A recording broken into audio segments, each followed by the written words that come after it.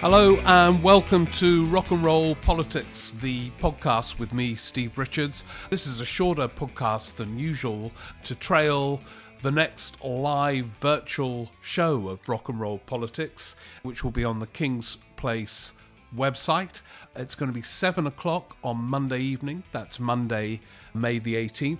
And we've got so much to reflect on live together, if you can tune in. Because the last live show was the day Boris Johnson returned to work after his illness. And there was high excitement because the context of all that he was doing had changed. He had been forced to leave the scene in nerve-wracking, nerve-shredding circumstances, catching the virus, being in intensive care. And that had created a situation where he had, through getting the illness, become indispensable. And that indispensability created a second impression of commanding leadership.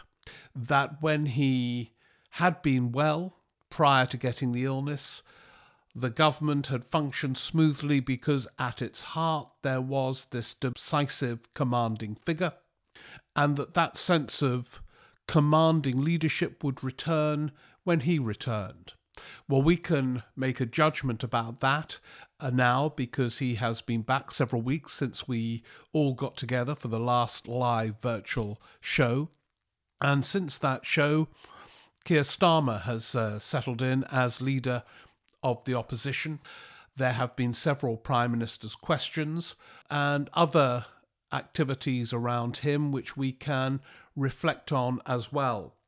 But with these shows, as those of you who tuned in, I hope would agree, we all, and I'm using the we as in all of us because there is a kind of question and answer session. Normally in live theatres we have a bit of a discussion together and make our predictions, which are always wrong, but we all try, I think, and delve a bit deeper.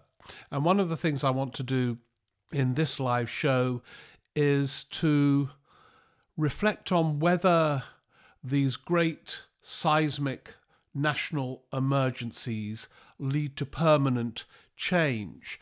I'm preparing what I hope will be a series of new talks for the BBC, these TV talks I do that are put out on the Parliament channel and then on the BBC iPlayer.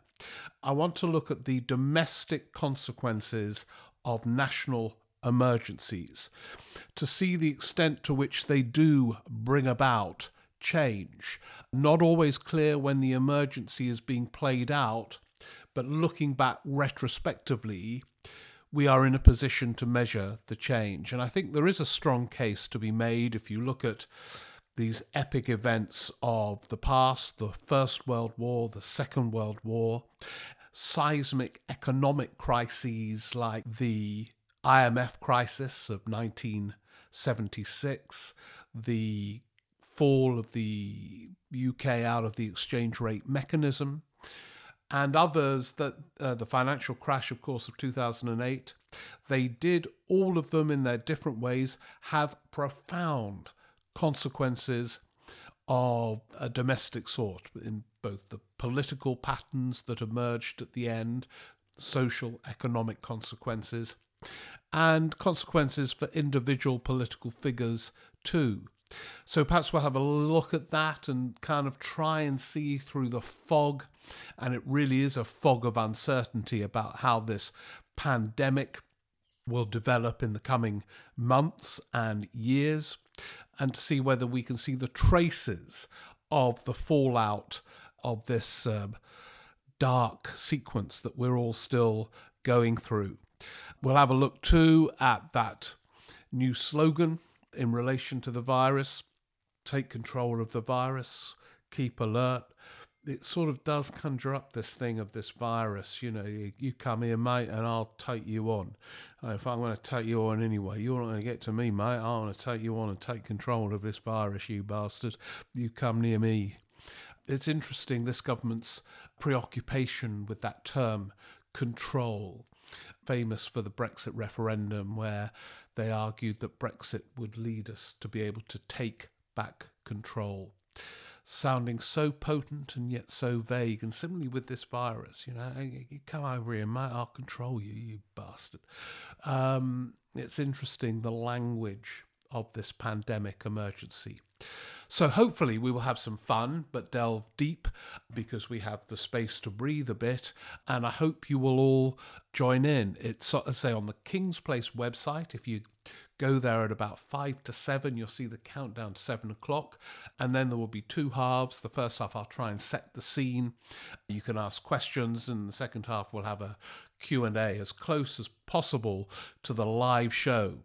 Given that we're not allowed into theatres, it's the best we can all do. So I hope you'll join me for that, and the regular podcast will be back in about 7 days' time, where no doubt things will have moved in some respects, or there will be other themes to explore. Thanks for tuning into this trail. Really hope you can join me on Monday at 7 p.m. on the King's Place website for a live evening of virtual Rock and Roll Politics, the show. Thanks very much.